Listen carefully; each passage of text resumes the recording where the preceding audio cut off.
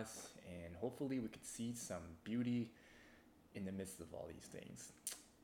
So I know we're starting 3 minutes early. It's not 12 yet, but anywho, I just want to start off with something other than the topic that we're going to address. Yes, we are going to talk about this. I mean, right here, this. But first, before we start to talk about that, let's talk about something else that headlined this morning, like right at the top of News 1130, and that is right here. Hold on, let me see if I could get this up. So let's make this disappear. It's right here. So right at the top of the headline, we see our Chief Medical Officer for British Columbia, Dr. Bonnie Henry, saying that she's been receiving death threats and social media bullying from people within this province. Death threats.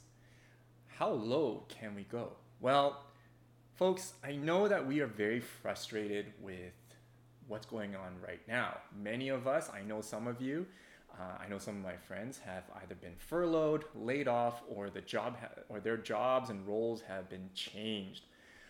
We are living in a time of evolution. Things are evolving every single day.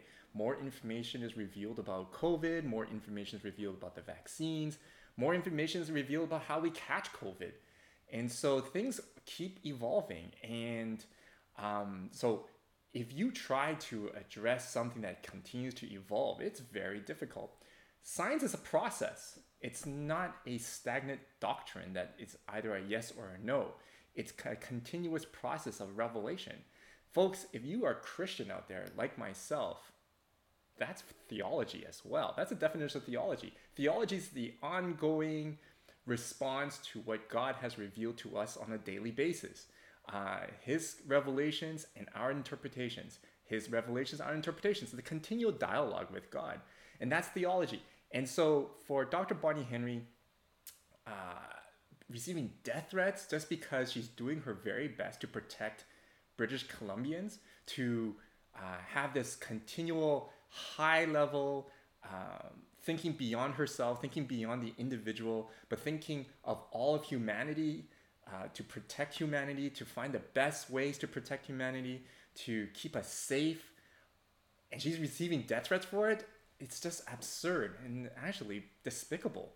And so, what would I like to say about this before we move on to the ultimate story that has been headlining this past week? If you can, and if you are able to, I encourage you, especially my Christian sisters and brothers out there, to just send a tweet, a message, a brief little blurb or an email to Dr. Bonnie Henry to say that we support you, that we appreciate all that you've done and all that you're doing right now to keep us safe, to serve us sacrificially. She has been sacrificially serving us for this whole pandemic period, for this past 6 months and continually. Just look at her. She's like all tired out and worn out already, but she keeps doing it. She keeps serving us and helping us to keep us safe. Like, she's doing her best, and she's making the best of what information is given to her. Remember, folks, like I said before, this is evolving every single day, and we learn more every single day. And therefore, we should appreciate what she is doing because she's making the best of what's given to her. So if you find yourself accusing her or like just angry at her, well, fine. I understand. We are all frustrated. I'm frustrated. We're all frustrated. Our normal lives have took a sideways turn. But like Martin Luther says, don't let that bird of frustration build a nest on your head. Stop it, let it go, and be Christian about it. And how to do it is to send messages over to Dr. Bonnie Henry to say that, look, we are behind you, we support you, we encourage you to continue to do the job that you're doing, which is great. And also, if you're up for it, pray for her. Pour prayers upon her, cover her with our prayers, because I'm sure she would appreciate it as well. So that's it for me with regards to the headline this morning with Dr. Bonnie Henry. We love her. I really truly appreciate what she's doing. I cannot believe I wouldn't be in that position actually. I just cannot fathom all the stuff that she's going through right now. So kudos to her, and thank you so much, Dr. Bonnie Henry, for doing what you're doing. So now back to what we were supposed to be talking about today. So the election has been called, folks. And what day is that? That's October 24th, where all the British Columbians, hopefully all British Columbians, will go to the polls and elect our next premier. Premier John Horgan called the election, I believe, over the weekend, or was it on Friday? Can't remember, but it doesn't really matter. He called the election, whether you like it or not, it's coming, and it's going to happen on October 24th. So here are my thoughts. Before we go on to the practicalities of how to get ready, as a Christian, we are called to be good citizens as well. Good citizens within the places we live. Paul said it, Peter said it, Jesus said it. So you have authority figures already in the Bible saying that we are to be good citizens. And we are to shine a light and influence Christian gospel principles into wherever we find ourselves. And in order to do that, we are to participate in elections, to voice our opinions and voice our voice. And so these elections are very important to participate in, because it gives us a voice to tell the government what our ideas are, what our concerns are, and how together we can make British Columbia a better place for everyone, so that everyone can flourish. So I'm not here to influence you on which party to elect or who to elect, but I'm just here to tell you that it is very important to participate in elections, regardless whether it's federal, provincial, or even civic elections. We need to participate in these elections because it's what a good citizen should do. And also, look around the globe. There are many countries right now that do not have the opportunity to elect their leaders. Even if they did, it's questionable. The results are questionable, and take, for example, Belarus. So we are very blessed, folks, to be living in a country and in a province where we still have legitimate democracy. And so please take advantage and do your duty as a good citizen and participate in the elections. Now, who are those leadership candidates right now that are on this picture? Well, first of all, let's go with the middle, and that's the NDP, and that is our Premier, John Horgan. Well, now former Premier, because he called the election. John Horgan, he's the leader of the NDP. Next to his right and to our left, I don't know, you know what I mean. To the left is the Liberal leader, Andrew Wilkinson. And he's the leader for the Liberal Party. And on the furthest right, or to the left of John Horgan, is the recently elected leader for the Green Party, which is Sonia Furstenau. Now, Sonia, if you're watching this, my apologies if I pronounced your last name wrong. I don't know you, and I haven't heard you on the news yet, so I'm still trying to navigate on how to pronounce your last name. So sorry if I pronounced your last name wrong. But for all those folks out there who don't know, she was recently elected, probably a little over a week ago, as the leader of the Green Party, and her name is Sonia Furstenau. So those are your leadership candidates, if you did not know. And next, let's take a look at how are we to get ready. So these are my thoughts to you on how I get ready for these elections, regardless whether they're federal, whether they're provincial or civic. This is how I get ready. First of all, get to know your candidates in your riding.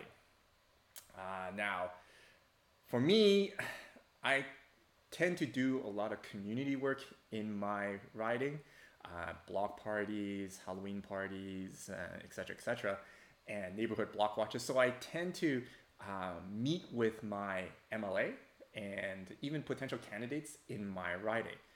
But for those who don't do those things, like most of us, on October 2nd, you could go to Elections BC and take a look at the candidates who have been confirmed in your riding, and then you could have a chance to get to know them by logging into their websites, receiving their mail in the postal mail, sorry, or just listening to the radio, or if you receive a phone call from them, just listen. Just give them a chance to talk to you, to tell them who they are. Now, of course, that brings up to my second point. Read your freaking mail. I know it seems like it's junk mail to you, when the face of a candidate is on that brochure and it is in your mailbox. We tend to either throw it away in our recycling or use it for a compost box. I know. I do it too. I'm guilty of that. But this is very important time.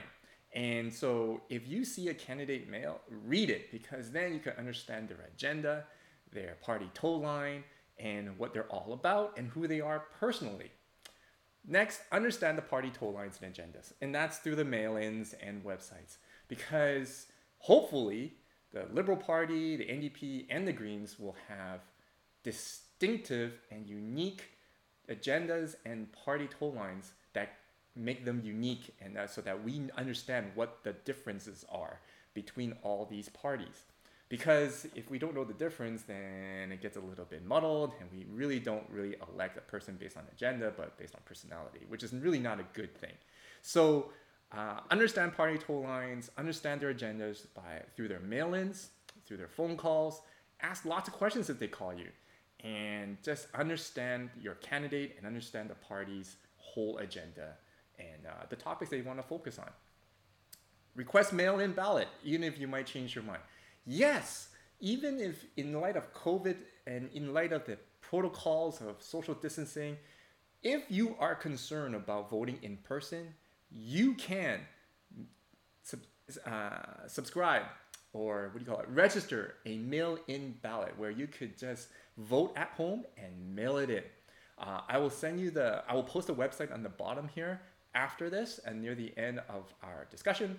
But yes, you can mail in your ballot and register for it. Even if you change your mind at the end and want to register in person, register it now so that at least you have the package. And then lastly, vote, damn it. It's your duty. It's our duty to be a good citizen. It's our duty to be Christian. It's just a good thing to do, to voice our voices, voice our concerns, and voice our ideas to our civic and provincial and federal leaders. So that's how I get ready, and hopefully you could find this information useful for yourself. Now next is the website. Yes, I have said it, like you can now register to do a mail-in ballot. In other words, vote at home and then send it in. And here is the website. To register, you go to eregister.electionsbc.gov.bc.ca. Just take a snapshot of it. I know you can. You're watching this on the computer, on the phone. Just do a screenshot right now.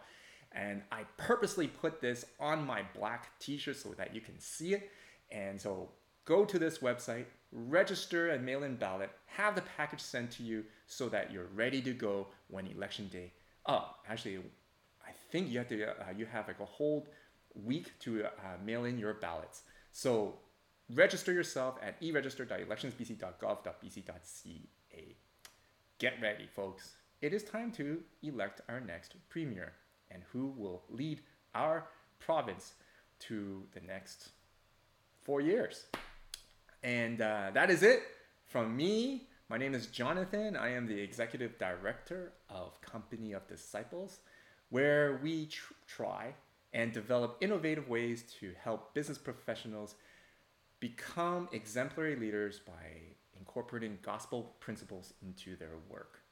Till next time, visit our website at companyofdisciples.com, and till next week, have a blessed week.